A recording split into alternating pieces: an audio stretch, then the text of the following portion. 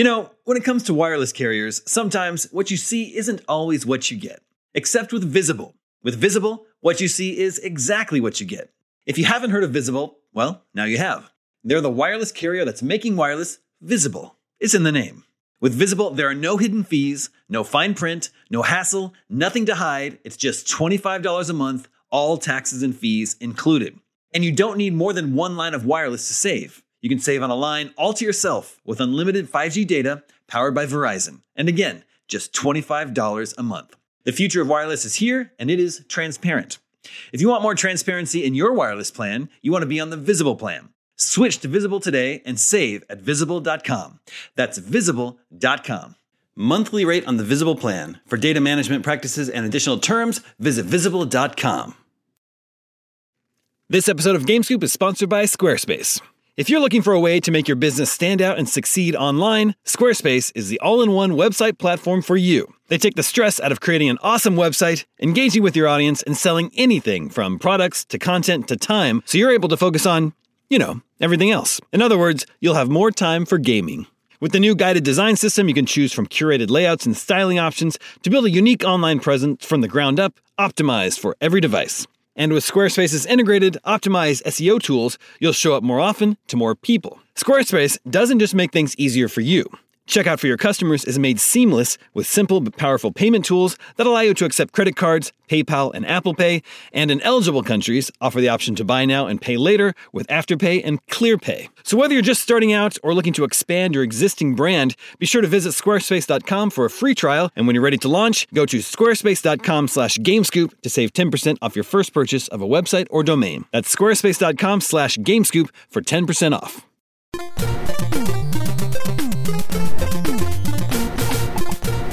What's up, everybody? Welcome to IGN Game Scoop. I'm your host, Damon Hadfield. Joining me this week here in studio is Matt Kim. Hello. We're also joined by Justin Davis.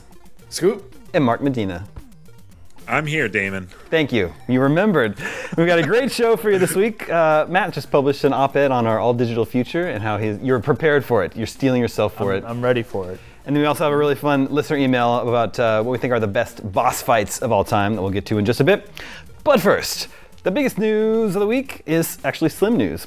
PlayStation 5 Slim is real, coming next month, sooner than I expected. Out sometime in November. And this is two new models, both with the disk drive and without, so same as before. I think they're about 30% smaller each. The one with the drive is still going to be $500, maintaining price, unless you want to store it vertically, in which case you're going to have to shell out an extra $30 because that stand does not come in the box. So vertical users, I guess, do have a little bit of a price increase. But what's interesting is the digital-only version is getting a price increase of $50. It was $400 That's crazy. before. Now it's smaller and $50 more. Yeah. Plus the stand. Plus the stand. And we'll get to that. Yeah. Yeah. What? Okay. I want to hear Mark. What's your reaction to a more expensive digital-only PS5? Well, if the question is are you going to buy one? Yes, because I'm an idiot. You are? So What? Yeah, because I've been wanting a second PS5 for a while now because so I have this PS5 behind me, which is black now, so it's super cool. But this is my office, and I don't always want to play games in my office. I sometimes want to go elsewhere, and so I have to unhook it and bring it with me anytime I want to play it anywhere else. So I've been in the market to buy a second PS5. Might as well get the fancy new one. Wait. I almost got the Spider-Man one, but it sold out too fast. So Well, isn't the new Portal device made for you then? So you can just no cloud gaming. That ain't it, man. That ain't it. I know it's not cloud. I know it's like streaming to your console, but nah. That What ain't are you talking about? Why? What? So instead, Because you're gonna shill out $450 then. Yeah. $500 because I want the disc version. Oh well, more than 500. Well, yeah, more than 500 then.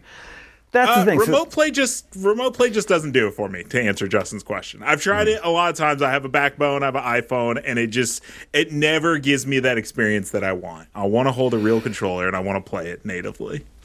We should add, it comes with a little bit more storage. Originally it was 825 gigs. Now it's a terabyte. It's a little bit more. But otherwise, the same. There's no boost in performance or anything like that.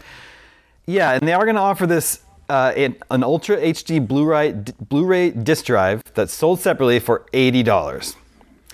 Which, unless I'm missing something, I don't understand why anybody would buy this.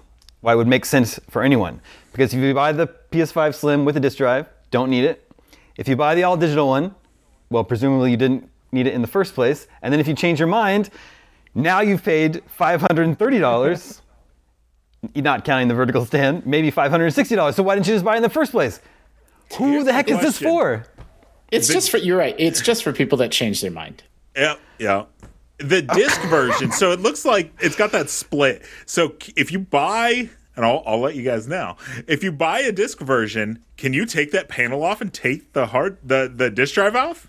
I wonder. What, but why would you do that? Because the panel still is like gonna jut out of the side. I'm not saying you should. I'm just curious if all they did was make two of the same. They're just making one console, and then they're just selling a piece of plastic, and they just ripped that part out and then sold it for $50 less. But they're like, but if you want it back, it's $80. Yeah, exactly. That's so strange. Yeah, that's exactly it.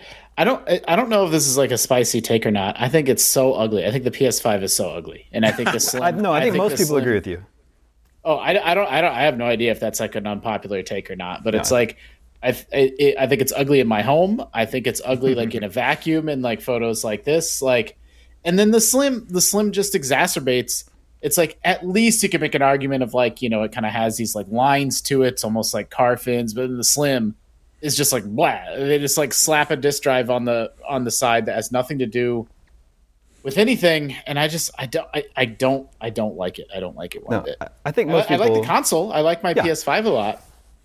I think most people agree with you. It's so big, also, and like my wife hates it. It doesn't. It's too big to like really fit in our entertainment console, so it's on top, and my wife hates it.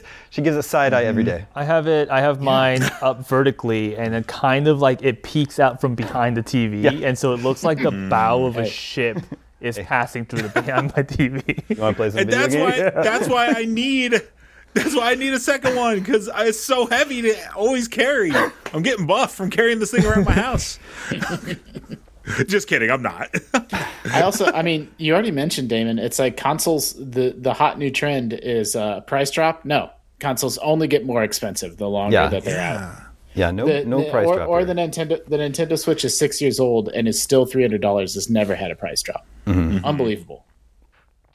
Yeah, well, I was going to say that these Slim models they're not for us. They're not for people who already own a PS5 already. But Mark is proving that theory wrong. I don't know. Are either of these appealing to you? No, I'm not getting one. Okay, fine with that. Okay. Don't get one unless you like need it. Don't sell your current PS5 though for the like. And I'm not doing that because there is no price increase or there's no power increase. So. No, it's the same. One idea that was floated on Next Gen Console Watch this week is that maybe Sony doesn't expect to sell very many of these Blu-ray drives and doesn't care. The idea is to just sort of lay the groundwork and get people used to the idea of having a separate Blu-ray drive accessory for the next generation where no model comes with a disc drive. Right. That's actually a pretty good theory and a nice way to ease people into this all digital future. You don't have to tear the Band-Aid off and be like, surprise, there's no more physical games, but instead like make that the add-on and make the digital only the default. I honestly never thought of that, but that makes a lot of sense.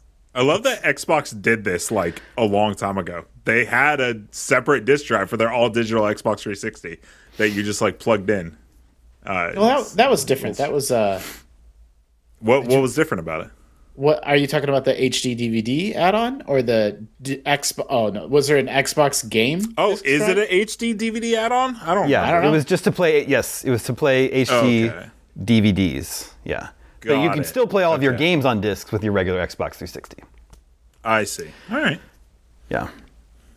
I don't know. There's lots of... It's interesting. Sony's not calling this the PS5 Slim because it's replacing the launch model. So going forward, when they get rid of all their stock of the launch models, this is going to be all that you can buy. So Sony said it created this new PS5, quote, to address the evolving needs of players. Matt, how does the PS5 Slim address the evolving needs of players? It's too heavy. Players are getting arthritis. Is that what it is? I don't know. Yeah. Another interesting quote I thought was, our engineering and design teams collaborated on a new form factor that provides greater choice and flexibility. It looks the same. Like they just shaved off like a little bit of the middle from it and just... In what greater choice and flexibility is being offered? I don't see it. The $50 more digital one that you can make not digital, like that's creating a problem and then selling you the solution. Like that's such a weird way to market that. Yeah, it's video games, man. Yeah. Well, the Slim models are coming next month in November. We don't have an exact date. Sometime in November.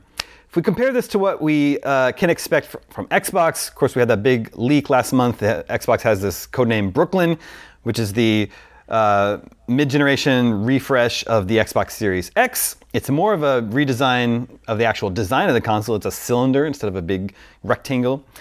And it's going to have 2 terabytes of storage, so twice as much as the PS5. But it's also supposed to be digital only, no disk drive option, and still $500. So their top-end model, is no longer a disk drive, unless plans have changed. This is all just what was part of that leak, and still $500. So I don't know, Mark. How do they have, PS5 and Xbox Series X pretty much parity, except now the PS5 model $500 with a disk drive, and the Series X $500 no disk drive. But 2 terabyte hard 2 terabytes to make up for it. I mean, in today's world, I would edge it out to Xbox because I would rather have I would totally be fine with the digital PS5 if it was like it's 1.5 terabytes and that's why it's $50 more. But like, what is it? It's like 200 gigs more, 300 gigs more. Like that's not enough to charge $50 more, especially since most of the time you can get a 2 terabyte SSD for like $60 now. So now I'll give, as far as 500, I gotta give it to Xbox on this one. That 2 terabyte hard drive is pretty cool. I also just don't own any physical games anymore, so that's where I go.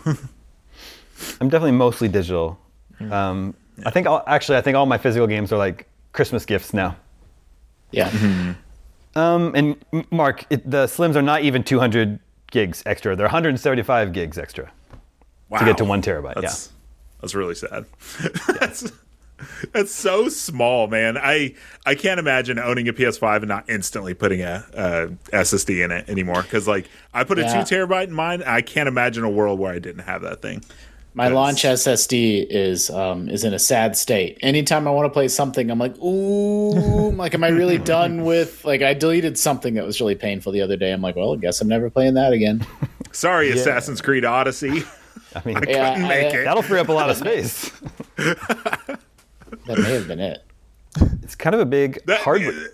We'll go ahead. I don't know why that jumped to my brain, and then Justin saying that like it might have been it. I don't know what it is about Odyssey. We all think we're going to finish it one day, so we keep it around. It's impossible. Those games can't be completed. Nope, they're too long. I do really like that game. It's kind of a big hardware year for Sony because they had PSVR 2. They had it at least. It happened. It existed. Now they have the Slims, and then they also have the PlayStation Portal. And new wireless earbuds, new wireless headset. They're just like all this stuff out this year. What's going on? Why this year? Honestly, I couldn't tell you. That is because they don't have any games. Well, they just have one. They have Spider-Man 2, which is I think coming next week. DualSense Edge was this year as well. Oh yeah, their new Pro fancy controller. Yeah. It's just interesting. If all this stuff about the Xbox, redesign is coming next year, Sony's going to have a full year-long head start on their slimmer model and their refreshed design of their current-gen consoles. Yeah, I mentioned this in a column that I wrote a couple weeks ago, but it's kind of it snuck up on you, What did? The refresh, the slim refresh, because they happen around 4 years after the initial launch of a console. It'd be 3 years, yeah. Yeah, and I still kind of feel like the PS5 and the Series X just came out, Well, yeah. I know. They've been out for years now, so 3 years next month, both of them. I mean, I don't something I don't pay any attention to just because I have all the consoles is, you know, how much stuff is current gen exclusive versus how much stuff is still being released on PS4 and Xbox One. Like I feel like we're probably past the point where like everything is kind of coming to both. Like more and more stuff is kind of finally current gen only. Yeah. But like, man, that drug on for a long, long time, didn't it? It did. I think, did Mirage come out for the old consoles? I have no idea. Mirage is cross-gen. It is. You need it for PS4 and Xbox One. And I was actually kind of surprised by that. I was like, oh, okay. I thought we were past it as well. I think this has got to be the last year, though, right? Oh, yeah. Look, I mean, I'll do some research, but going into 2024, I don't think we're going to see hardly any PS4 games.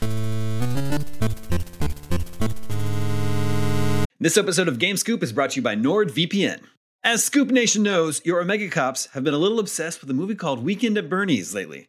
But as happens too often these days, it is difficult to find it streaming here in the US. That's where NordVPN comes in. With NordVPN, you can switch your virtual location to a more enlightened region where they appreciate the comic delights of Weekend at Bernie's. And it's not just for streaming movies and shows. Switching your virtual location can allow you to save money by purchasing flights, hotels, and subscriptions from other countries at a cheaper price. And you can do all this worry-free as NordVPN threat protection features protect you from viruses, malware, and phishing sites. Best of all, NordVPN costs the price of a cup of coffee a month, and one account can be used on up to 6 devices. To get the best discount on your NordVPN plan, go to nordvpn.com/gamescoop. Our link will also give you 4 extra months on the 2-year plan. There's no risk with Nord's 30-day money-back guarantee. That's nordvpn.com/gamescoop. 1 in 5 Americans has learn a new language on their bucket list, or life backlog, if you will. If that's you, make 2024 the year you finally check it off the list with Babbel. Upgrade your personal skill set in 2024 with Babbel, the science-backed language learning app that actually works. Babbel's quick 10-minute lessons are handcrafted by over 200 language experts to help you start speaking a new language in as little as 3 weeks. Its tips and tools are approachable, accessible, rooted in real-life situations, and deliver with conversation-based teaching so you're ready to practice what you've learned in the real world. I have a trip to Mexico coming up, so I've been using Babbel to brush up on my Spanish. The courses are short and sweet, so I can do one whenever I have a few minutes to spare.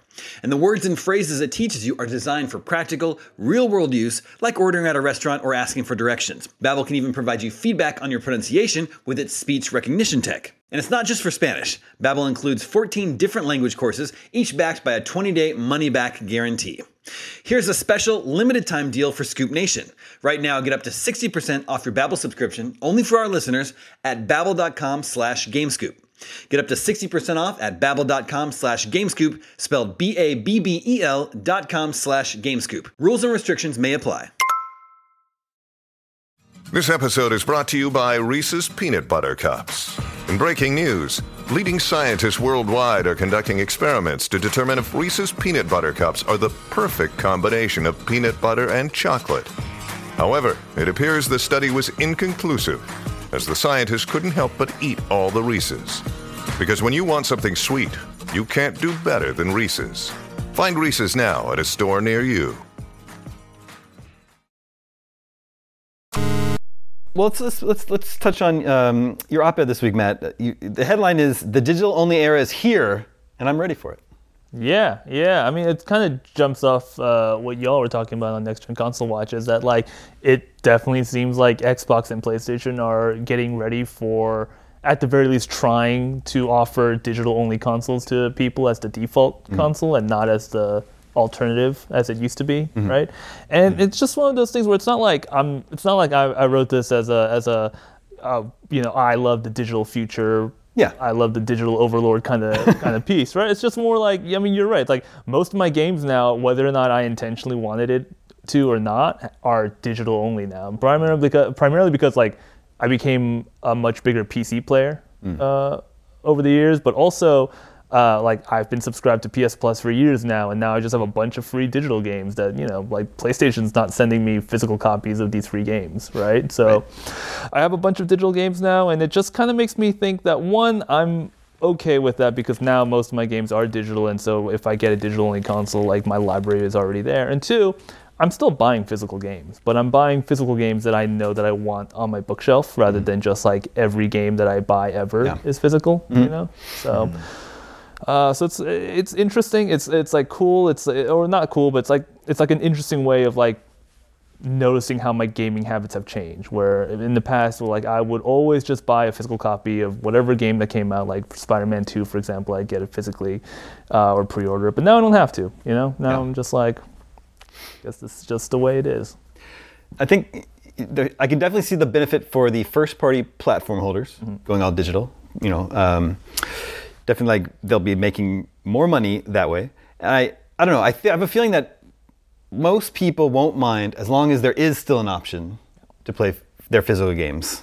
But like, I guess I wondered, even though if you have an option, someone still needs to keep making the games. So if the platform holders are leaning more and more into digital only, I feel like there's going to be like less incentive for third-party publishers to keep making physical games. I don't know. Justin, what do you think? Well, maybe it'll be like vinyl. Vinyl sales have been on the rise. I know. 6 or 7 years in a row now. Yeah.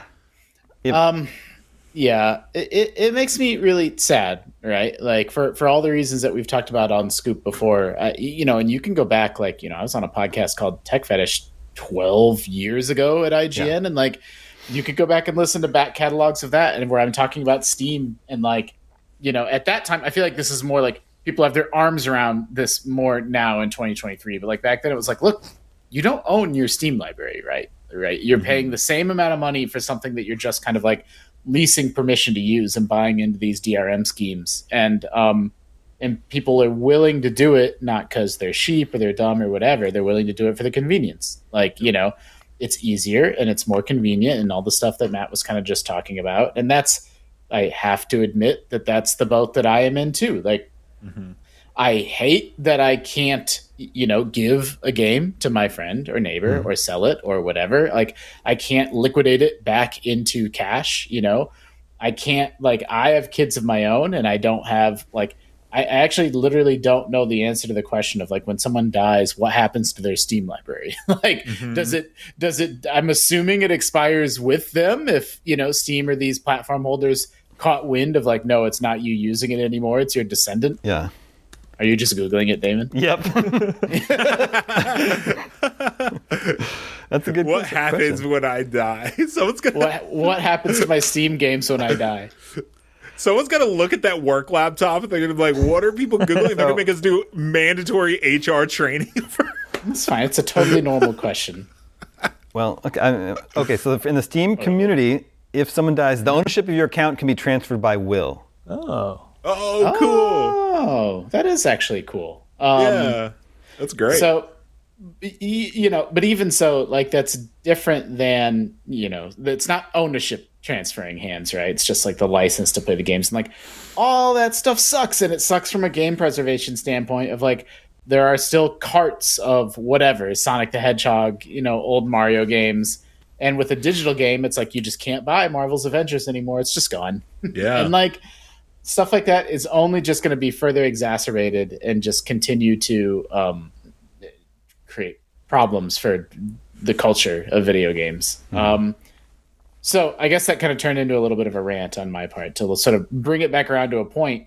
I can make a long, long, long list of reasons of why this sucks, and yet I still buy all my games digitally just because, like, I can press a button and then it remote installs and it's there and ready to play. And like, these are the trade-offs that we all have to make. We're all hypocrites. I just want to live in a world where I get to see a lawyer be like, and to this person, Mark leaves his 400 game Steam library. Yeah, I was like, dude, that's no joke. I think I'm over 2,000 games. That's great. I mean, that's awesome. There's real value there. Like, I will say, like, personally, this is just living in California, so having good internet. Like, I'm all digital now. Like, I was playing Cyberpunk mostly on PC, but I needed to and boot up the PS5 version for some reason. Apparently, I just don't own that game digitally. But I have a copy of it on my shelf, and I go to launch it, and it's like, please insert the disc. And I'm like, oh, come on, man. You gotta make me get up and walk all the way over to my bookshelf. Like, come on, man. This is so annoying. Put this disc. I never know which way the disc goes into the PS5. Oh, my gosh. Because it's standing vertically. I can never do it right the first time. Oh, yeah. I never know which way it goes in. It feels like it's the wrong way, the disc drive. It always feels like it's the wrong way. I have to imagine, I'm like, okay, so the bigger side, that would be the side that you would lay it down on. So then okay. Anyways, I've never I've never put a disc in my PS5. I'm just not realizing. There's never been a disc. It's like USB. You cannot do it right the first time. It feels weird the correct way to do it. Because you think it's supposed to face inward where the hardware is, and it'll take it in the wrong way, and it doesn't even spit it back out. It'll just sit there and wait for you to like manually eject it.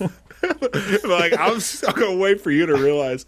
But that said, California, we got pretty good internet here. Not everyone has good internet. That's the age-old argument of like all digital, but that just doesn't work for everyone. So that's where it always gets a little scary. I just think the platform holders have the data. The majority of sales are digital. But there is this vocal, community of people who want their physical games. That's your demand. And I think there's always going to be someone to meet to supply that demand. As long as that demand is there. Yeah, I agree. You touched on something at the top of this conversation, Damon, which is the platform. This is a multi-billion-dollar fight to be like, where do people buy their games and who gets to take their VIG of like, I actually don't know if the Xbox store and PlayStation store, it's 30% is kind of like what's standard, right? Like, so if you buy if you spend 5 years making, some $60 or $70 game and you sell it on Steam just gets 30% of that.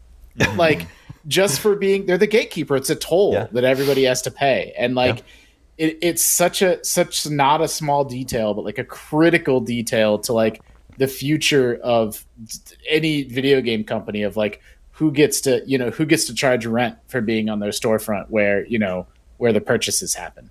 Well, that's why there was all that controversy around the Epic Games Store, right? Because people like their Steam library because like that's your home when it comes to PC games.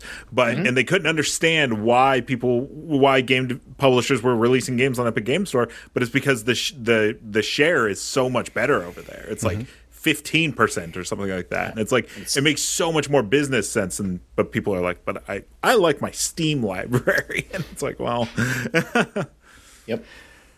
Matt, a point you make in your op-ed is that now the discless PS5 Slim is $450, not that much less than the full-featured 500, which means that Sony values the discless PS5 pretty much the same as the full-feature one. Yeah, it used to be that the discless for digital-only version was $100 less, and then the Series S is how much cheaper than the Series X? Like quite a bit, right? It's $300. $300. It might be $350 for the new black one. I'm not sure. I think it's still it was $300 when it launched. They just announced the starter bundle today, which is $300 plus the 3 months of Xbox Game Pass Ultimate. Yeah, and so it was like one of these things where like, oh yeah, we know that we're selling you a console without a disc drive, and as a makeup for that, like it's going to be significantly cheaper. But with the new PS5 that they're releasing, they're like, actually, you know what? We value this pretty closely to the original. Like this is as good as what you're going to get with the disc drive. So And I'm just realizing this now, and maybe you actually made this point earlier. There's a $50 difference between the the one with the disc drive and one without. But the blue drive that they sell separately is $80. So like what? Yeah, that's what Mark was ranting about earlier. I'm just. It really feels like Sony is like, you better make the choice that you want to make now, because we are gonna punish you for it if you regret it. So the stand is $30, the digital's $450, so then we're at $480, and then the optional. So you can make an almost $600 PS5 if you made some bad choices. If you make bad choices. That's why I said the the Blu-ray drive doesn't make any sense for anyone to buy. This deal's getting worse all the time. Exactly. It's exactly the more right. you think about it, the worse it gets. Sony's like, I'm altering the deal. Yeah. I had actually missed the Blu-ray drive. I'd only seen the news of the Slim. The Blu-ray drive, does it work on its own? You have to use a PS5. It snaps into it. Yeah. But could it play movies on its own? I guess that's unclear. Can you just buy it as a 4K as a 4K Blu-ray player? Probably not, because you still I need don't think so. You still need the horsepower of the console, I'm going to guess. Yeah, they showed a picture of it it's just a drive. B-roll. They're not calling it a Blu-ray player; they call it a drive. Yeah. Right. Got it. Yeah. Although it is, at $80, that's the low end of what you can get a good Blu-ray player today. So that pricing checks out. I don't know. Interesting times. I don't think anyone here at IGN has been particularly excited about the news of these PS5 Slims that were announced this week, but it's happening anyway. Those are coming next month. Whether you want it or not. Yeah. Are you excited? Nope. Well, too bad.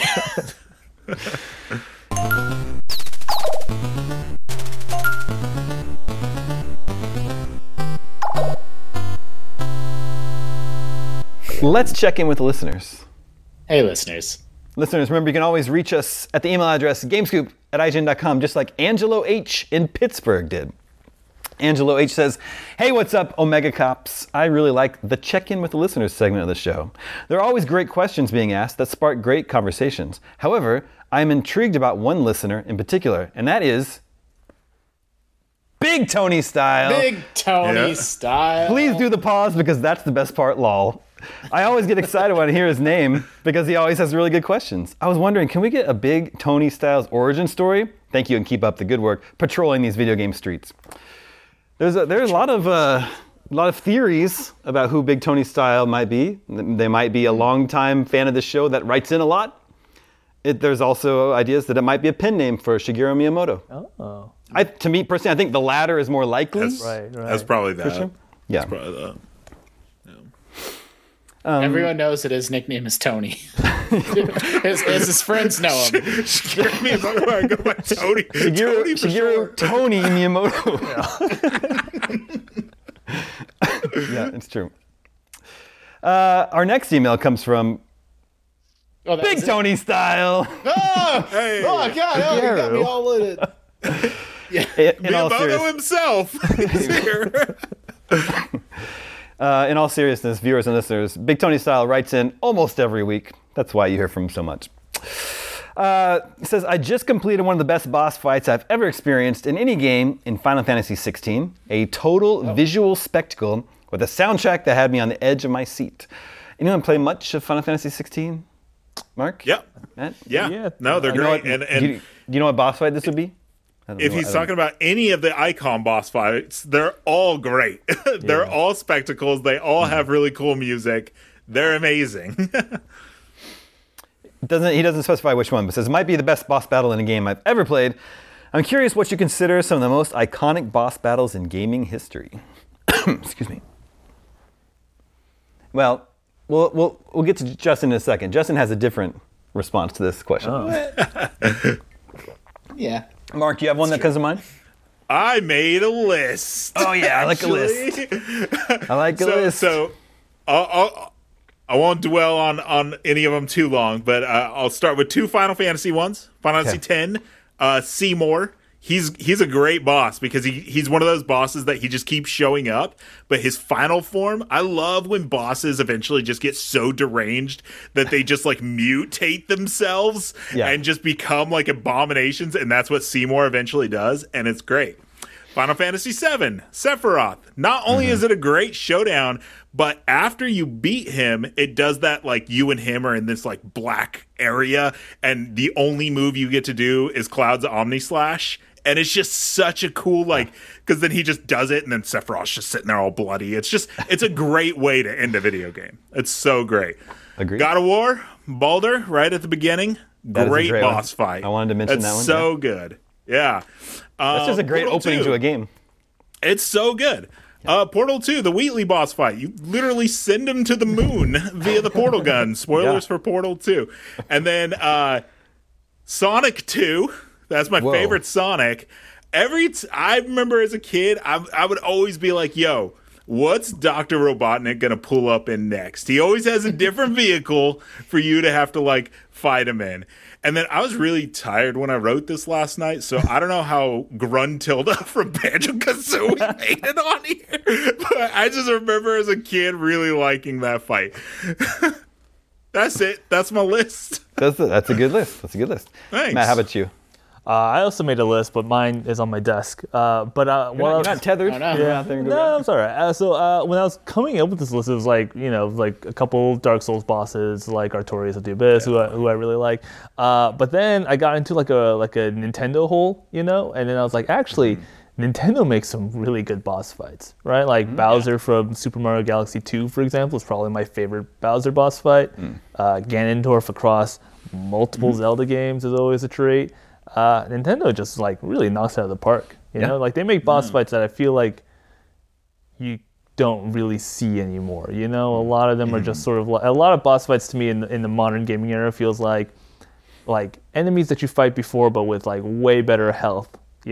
But like a boss fight in a Nintendo game is sort of its own thing always. Yeah. A little. Yeah, controversial take. Nintendo, they make good video games. I know, yeah. I I think Nintendo's good at making boss fights that aren't frustrating. Right. So like in Tears of the Kingdom, there are a lot of just like cool boss fights that you don't have to like just slam your head against the wall for an hour dying over and over and over again. They're not that challenging, I don't think. You could finish them in 1 or 2 tries usually, but they're still fun. Yeah, like they're not hard, but like you just enjoy playing through it. Yeah. It's like a fun thing. Yeah. I had some Nintendo ones, but they're much older. So Mike Tyson's Punch-Out, they're all bosses. But King Hippo, Yeah. yeah, you make his pants fall down and you punch him in the nuts. It's so All good. right. All right. 10-year-old me thought that was hilarious, and 45-year-old me thinks that's hilarious. think it's just in his belly, though, isn't it? I mean, that's what we all said when we were kids. But like, why he's just wearing? Why is that bandage over his belly button? I don't know. Yeah. I'm gonna stick with my original theory. Yep. This is a little bit more quaint, but I like all the boss fights in Super Mario Brothers 2. I always like the idea of Birdo. You jump on the eggs that they're shooting at you and throw them back at them and try-climb. Oh yeah. You have to like build up the blocks to protect yourself from the fire blast and then throw the blocks at him when you find an opening. I always thought that was fun. There's a cool connection between Super Mario Bros. 3 and Spelunky. Justin may know this. Obviously, I'm a big Spelunky fan. And the boss fight in Super Mario Bros. 3 is Bowser. You have to basically get him to kill himself. As he's like, you just avoid him while he jumps around, smashes the ground below, and eventually he'll fall into the lava. That's exactly the boss fight in Spelunky with a giant head that bounces around. And then in Super Mario RPG, Birdo is a surprise boss in there. You're fighting this giant egg, and when you crack the egg open, Birdo comes out. That's a nice surprise. That's and Justin, you know the all the copyright infringement bosses in Revenge of Shinobi. What, they're all like... There he is. You fight Batman, you fight Batman and Spider-Man and Rambo and Godzilla. Cool. Yeah. Wow. All in one game.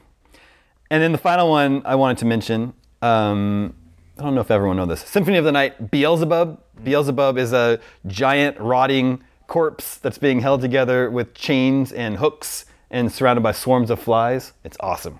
It looks like it was like traced off of a Cannibal Corpse album cover. It's so metal. But Justin has a little bit of a different take on boss fights. Oh, yeah. I mean, I did come up with some actual answers, but when we were sort of pre-gaming the show a little bit, it's like my gut reaction was that like I have a hard time picking a favorite just because most boss fights are pretty whack and I kind of just don't like boss fights. But the examples you all came up with are actually examples of boss fights done right, which I guess is the point. But like, I feel like so many boss fights just change. Like you've played the game one way for 98% of the game, and the boss fight's like, no, now you're gonna do it underwater. And I'm like, why though? Like, that's not a good idea. Like, and so to me, the boss fights that I have fond memories of are ones that don't overstay their welcome, and I don't have a problem with their being hard, but like sometimes they're just long. It's like an endurance test, and like in sometimes in a really blatant bullet spongy way. Sometimes in like. I'm just so over all the tropey, like, I have another form. You thought I was done, and I wasn't. And, like, to your point, Mark, sometimes in a JRPG, it's done for, like, narrative reasons of, like, they always turn into God for some reason. They have an angelic form. That's always and it's usually over the course of a game. The Seymour fight I'm talking about, that's like the third boss fight over the course of this like 40-hour game. What you're referring to is frustrating me right now because Lies of P is notorious for like, you thought he was dead? He ain't dead. Another bard. You're like, come on, dude. I know. Oh, that's the worst. Like, when you get their health bar down and then it refills again, it's like, oh, come on. Yeah. Yakuza games do that. Like, oh man. Like, yeah. So, just there's so much BS involved in boss fights. And like, but so like, as I was reflecting a little further, like which ones are my favorites? You guys actually already named a lot of them. Like I was thinking my favorite games of all time are Super Metroid and Symphony of the Night. I think they both actually have pretty good boss fights because you're just engaging with the game on the same way, like run and gun, run and slash, like dodge, shoot, like you're just playing the game normally. And like, then it's a test of skill that doesn't overstay its welcome. And, you learn the patterns, then you win. And so I guess maybe they're not the best boss fights ever if I'm having a hard time plucking out like a specific fight from Symphony of the Night. But like, I think Ridley in Super Metroid's really good. Like, I think both the boss fights in that game are both well done. Yeah. Good picks. Let's see. We have another email here from Charlie Gadsden in San Diego, who says, with the announcement and subsequent backlash over the PS5's redesign and kind of confusing pricing structure, I started thinking, what are some of the worst console redesigns? Some of which instantly come to mind include the PS3 top loader, the Wii Mini with all internet functionality removed, as well as the GBA Micro. I don't have a problem with the GBA Micro. GBA Micro is fun. I never got one, but I never got one either. The screen is insanely small because because that's going from the Game Boy Advance SP to this very tiny little rectangle. I remember the screen being much smaller and not as nice to hold as the Game Boy Advance SP. The Micro, it's doing it. It's got a different thing going on. Like it's not trying to like. Yeah, it's in a little bit different category than the other examples. Yeah, the Micro is kind of like a fashion accessory more than anything.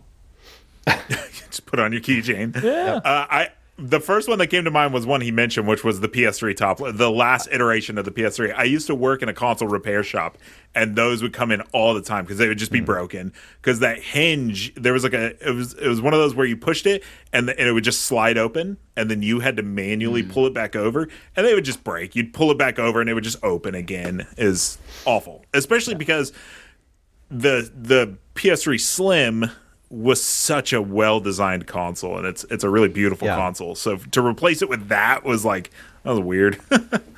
I've got one. What's that? The 2DS. I think that thing's hideous. Oh, that looks like a Fisher-Price toy. Looks very it looks like a slice of bread. Yeah, it looks awful. It's like because it looks like it's like an uneven square. There's no hinge. Oh, look at it. Look at it. Oh, get it away from me. I don't think I've ever held one, but it doesn't look comfortable. No. And it definitely it looks like those like leapfrog like toy tablets for kids. It looks like the backseat of an airplane. Like it looks like what you would see when you're in an airplane and you would have to, your little entertainment console. Like it's awful. Side note, when you're on an airplane and that thing is on the chair in front of you and there's a games section, do you ever go in there and check out those games? Yeah, I have curiosity sometimes. I have too, but they never work. I've never played one. I always never browse. work.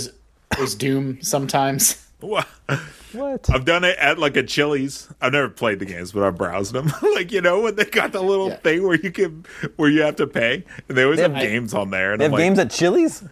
You know how it is? Like you go to like Chili's or Olive Garden, they got the little screen thing that you have to pay on.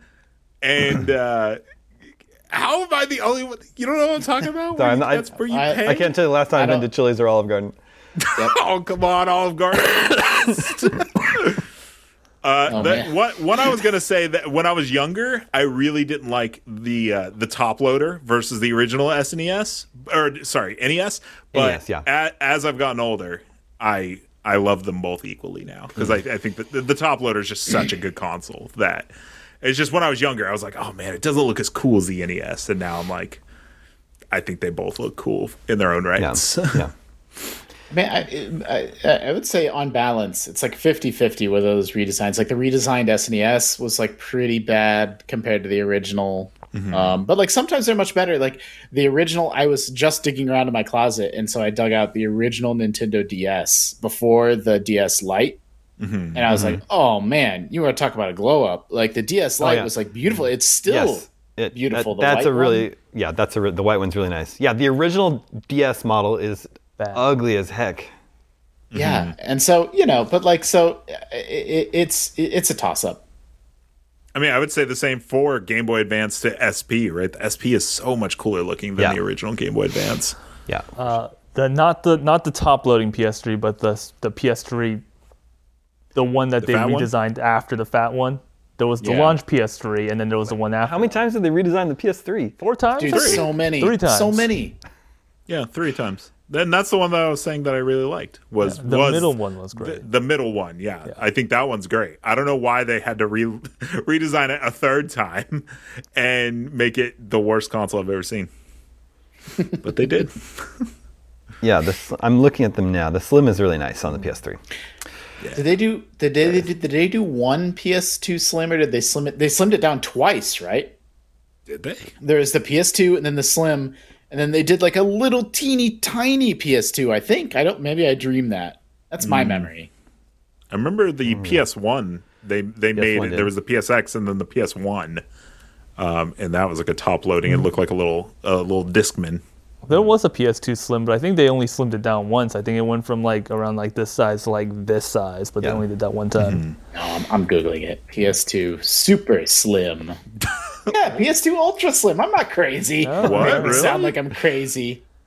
Huh. Well, and then I thought they only did one.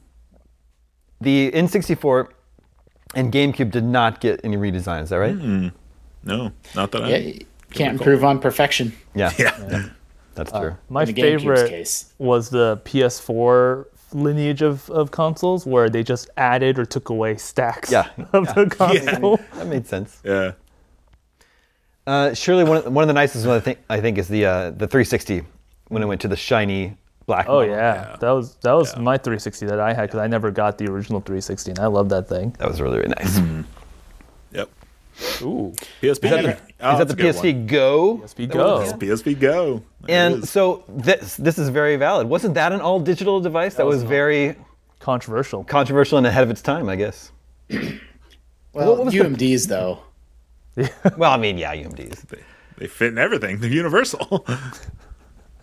Yeah, PSP Go. That was like, I don't even know if that was 2010, 2009? Something like that, yeah. The Vita, they did a redesign as well, and a lot of people prefer the original because it had an OLED screen versus the redesign, which didn't. And then that's the only sort of redesign that the Switch has gotten, right? The OLED model? Oh, the OLED. Well, yeah, right. There's the $200 one. That doesn't switch. The Switch that doesn't switch. The light. Yeah, that's right. Yeah, I forgot about that one. Yeah. The Switch that doesn't switch. They should have put that in the commercial.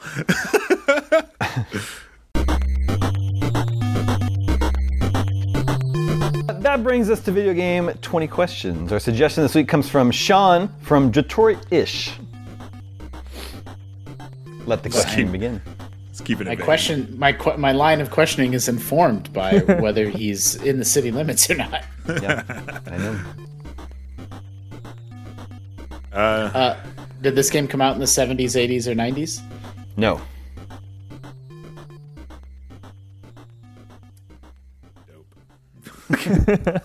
Cool. I'm out. Is this game a first-party exclusive? Yes. Well. Okay. Hey. Walking back. That does change, though. It was at one point. It was a first-party exclusive? At one point. And then Was this game initially a Sony first-party exclusive? No. Same question, Nintendo. No. So it's Xbox, and probably. Yeah. And Came out in the 2000s or later. Yeah, and it was exclusive, and then now it's not. Well, we got nail down console. Yep. Or at least era. Was this during the Xbox One or Series X era? No. That's 5. All right, cool. So that means it's a 360 or original.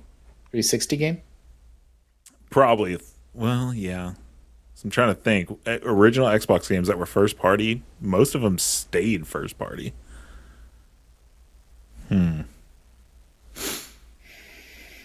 Well, was this game... Ooh, good question. Okay. Wait, did we ask? How do we phrase the question? First party exclusive, or did we just ask if it I was said an first exclusive? party exclusive.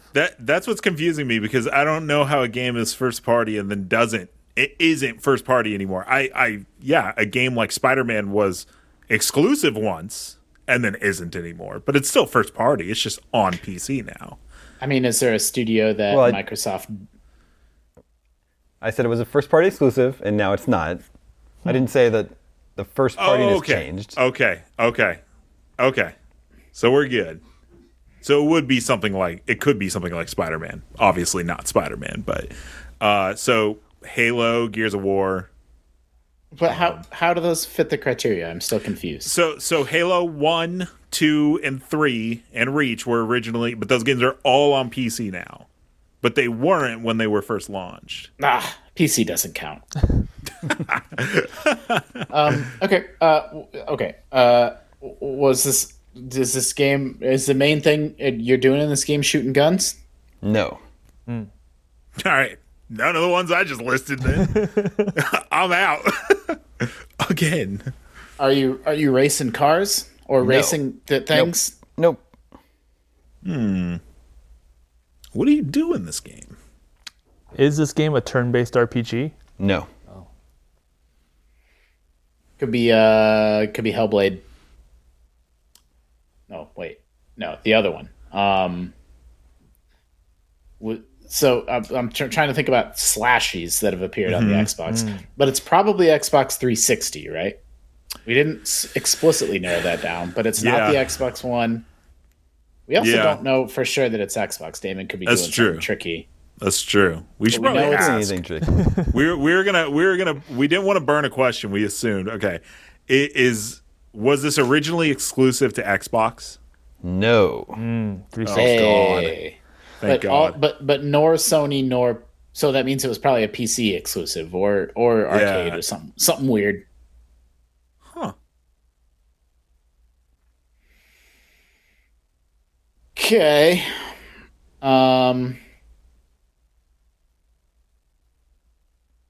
Is this a strategy game? Kind of maybe adjacent. There is strategy in the game. That's probably not the one genre you drop it into, though. And that's 10. What genre would you drop it into? So close. So close. We'll get them one day. You've asked. I'm glad you asked. Question? Dang.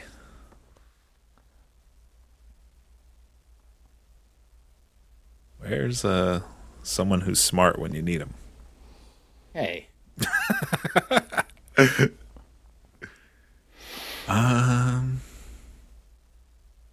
Shoot. We have 10 questions left. Do we need to explicitly narrow it down to PC? Let me ask this first. So when I said Series X and Xbox One era, so that would imply that this is a pre-2013 game, right? Is that a question? Does that count as a question? Me having to clarify that? But like, if I say it's 360 era, right? This is what it's got to be, right? You would think. I said it wasn't those eras, but turns out it's like not even on. It wasn't originally exclusive to those consoles anyway. So it's like I didn't nail down a year. I said it's not during those generations. So I'm hoping that means that the game came out sometime between 2000 and 2013. But I guess we don't know for exact sure. Yeah. So was this originally exclusive to PC? No. Right. What? Cool. So it was originally exclusive to 360, and then it's now wherever. No, he said no Xbox too. We've nailed that. This game didn't exist, and then it came out everywhere. Like so it's a fake game. It could be. So we know it's not Sony. We know it's not Nintendo. We eliminated all the Xbox consoles, and we eliminated PC. So that leaves mobile. Yep. That leaves arcade. Oh, it probably is mobile. I bet it's mobile. What game is it? I bet it's Angry Birds. Because that game's like, you would say strategy. I would not say strategy. But you could, and that's how he answered that question. But that's not where you would put it. The strategy of what block to fling the bird at. I mean, I'm agreeing with everything that Mark's saying. It's not a strategy. Yeah. Okay, so probably a mobile game. Yeah. Do we burn another question to figure that out? Because once we do, we only have 8 left, but then we're in your realm, Justin. Yeah, we are in my realm. Okay. What was this originally exclusive to mobile? No. What is happening? This game didn't exist. This was a board game? That's not allowed. Was it originally an arcade game? No. What are we missing? I don't know. This is embarrassing. This is real bad. But we didn't we know sometimes we get tripped up by it being like a PSP game or something, but we explicitly asked about Nintendo and Sony originally. We didn't ask about consoles. So it's a different console manufacturer, but after the year 2000. So it can't even be something weird like TurboGrafx or like wasn't the Dreamcast 2001? Wait, Dreamcast could be a late Dreamcast game. The Dreamcast was 99, Matt. Right. So, but a later era Dreamcast game is very possible. Crazy Taxi. Would anybody ever think that that's a strategy game? No. That was a launch game, wasn't it? There's also no racing in it. Yeah, maybe it was a launch that's true. game. What about Seaman? Could be Seaman. Star Leonard Nimoy. Is he the voice in that game? Yeah. He that's like my favorite part of each Civ game is who they're gonna get to do all the little like blurbs. There's Sean Bean in one of them. That's 6, I think. That was a good one.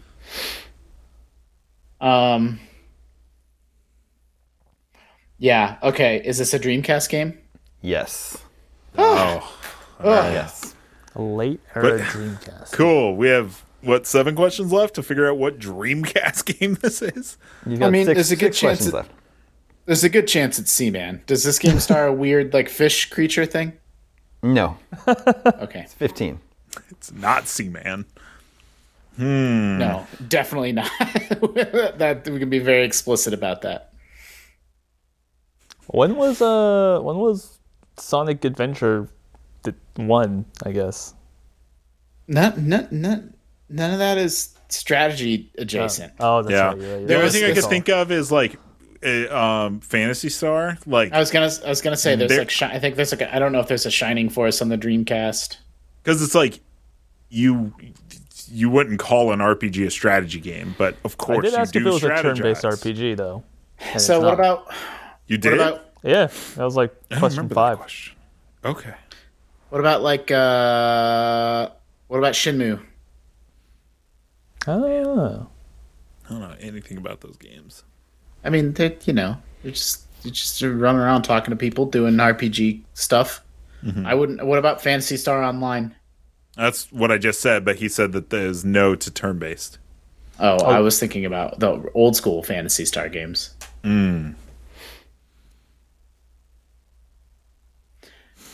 We already asked if it was an RPG, right? Or how did we phrase that question? I phrased it whether it's a turn-based RPG, which it's not. But I don't think Phantasy Star Online is turn-based. I think Phantasy Star Online is real-time. Yes, and so is Shenmue. So is Grandia 2. Damon, is this game? Would people consider this game like an RPG? Would it fit nicely in the RPG genre? No. Wow. Okay, so that eliminates any of those weird ones that were maybe strategy adjacent. Skies of Arcadia. How much do you strategize in Resident Evil Code Veronica? Yeah, I have that game on the Dreamcast. That's where I played it first. 3 questions and a guess left. Dreamcast exclusives, like Choo Choo Rocket. Yeah, I don't know anything about Dreamcast that much. Shenmue. It's a like what? Say former Sega, right? That the implication is that it's a Sega first party developed joint, right? Well, we know it was first party, and now it's not. Right. Mm-hmm. That actually that explains our earlier confusion too of like how does something cease being first party? I mean, there was like a weird fishing game, but okay. As I say, but that doesn't, it could be Sonic, but that wouldn't trip up a strategy question. That would instantly be a no. Because there was 2 Sonic games. Well, what's that other one? Dreams? Is Dreams strategy adjacent? Yeah. I've never played Dreams. Yeah. Nights into Dreams. Yeah. That was a Saturn game. Yeah. And what about Ask Space Channel? Space Channel whatever? Yeah, it's a rhythm game. You are getting some good ones going.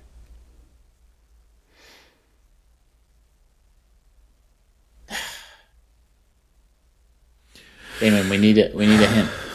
We have 3 more questions. I know, but I had nothing. Okay. So would Shenmue be considered an RPG? Like I don't know anything about that game. Yeah, like I would call it an RPG. Maybe, I don't know. It's a little bit weird. It's unclear. It's blurred lines.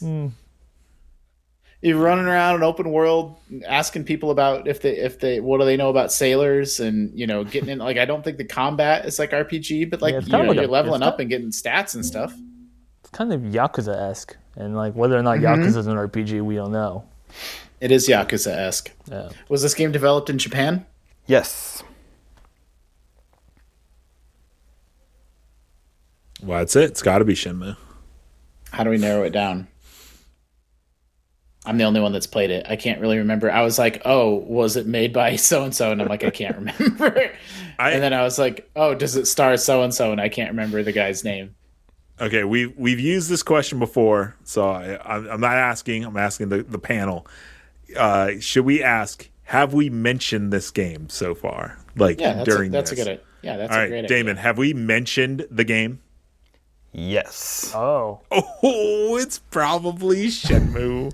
You have 1 question and a guess. Or Resident Evil Code Veronica. No, it's probably Shenmue. Okay. Well, it was Yu Suzuki that made Shenmue. So if we want to ask that. Okay, go for it. Did Yu Suzuki direct this game? No. That brings us to your guess. Oh my gosh. Okay, but so you know it's something that you we've have mentioned. You know that you have mentioned it. There's no more guess. Okay, so strategy. Strategy adjacent. Well, not strategy, strategy. But so Phantasy Star Online, we never really eliminated that. Yeah. Is that a Dreamcast game? Fantasy. It's probably you might use some strategy in it.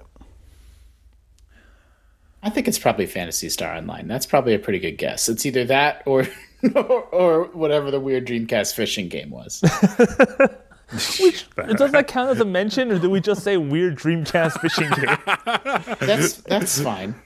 Yeah, because nothing else we've mentioned, obviously, like Resident Evil, and none of the Sonics. Yeah, Resident Evil, I don't think any of would those count as strategy adjacent. Like strategy. I think that would even pop into your mind.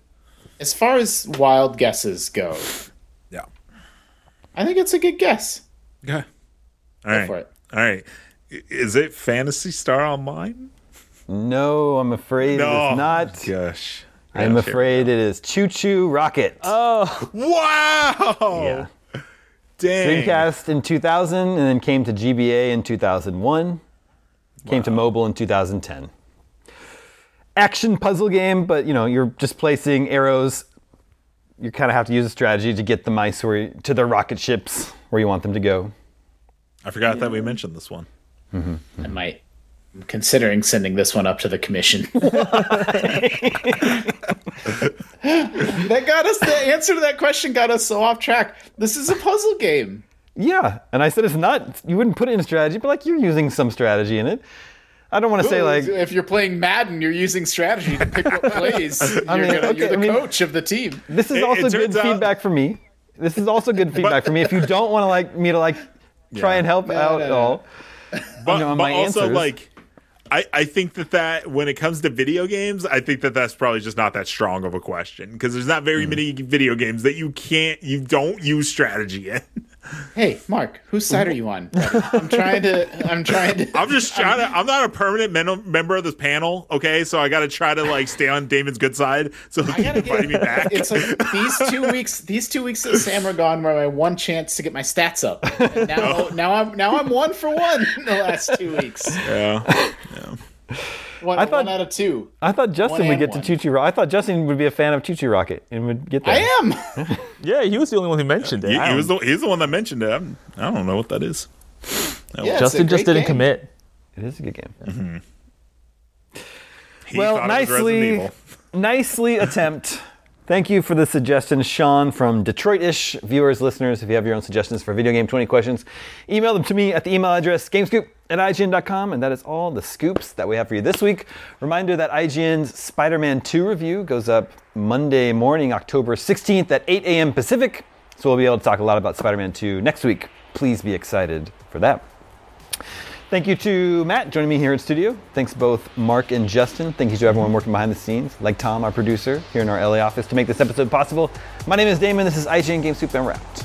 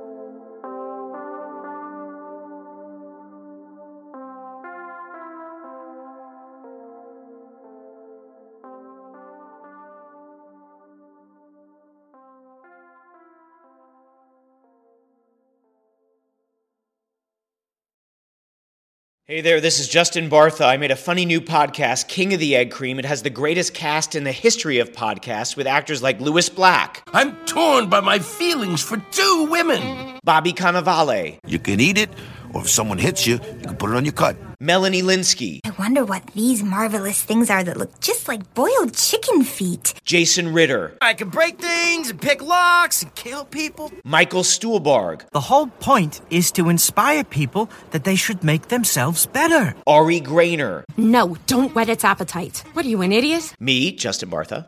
That's not just any egg cream, that's a Lemke's special. And all narrated by the hilarious Richard Kind. This is the story of Harry Dalowitz and how he rose from nothing to become New York's King of the Egg Cream. So if you like funny true stories, come listen to King of the Egg Cream, available wherever you get your podcasts.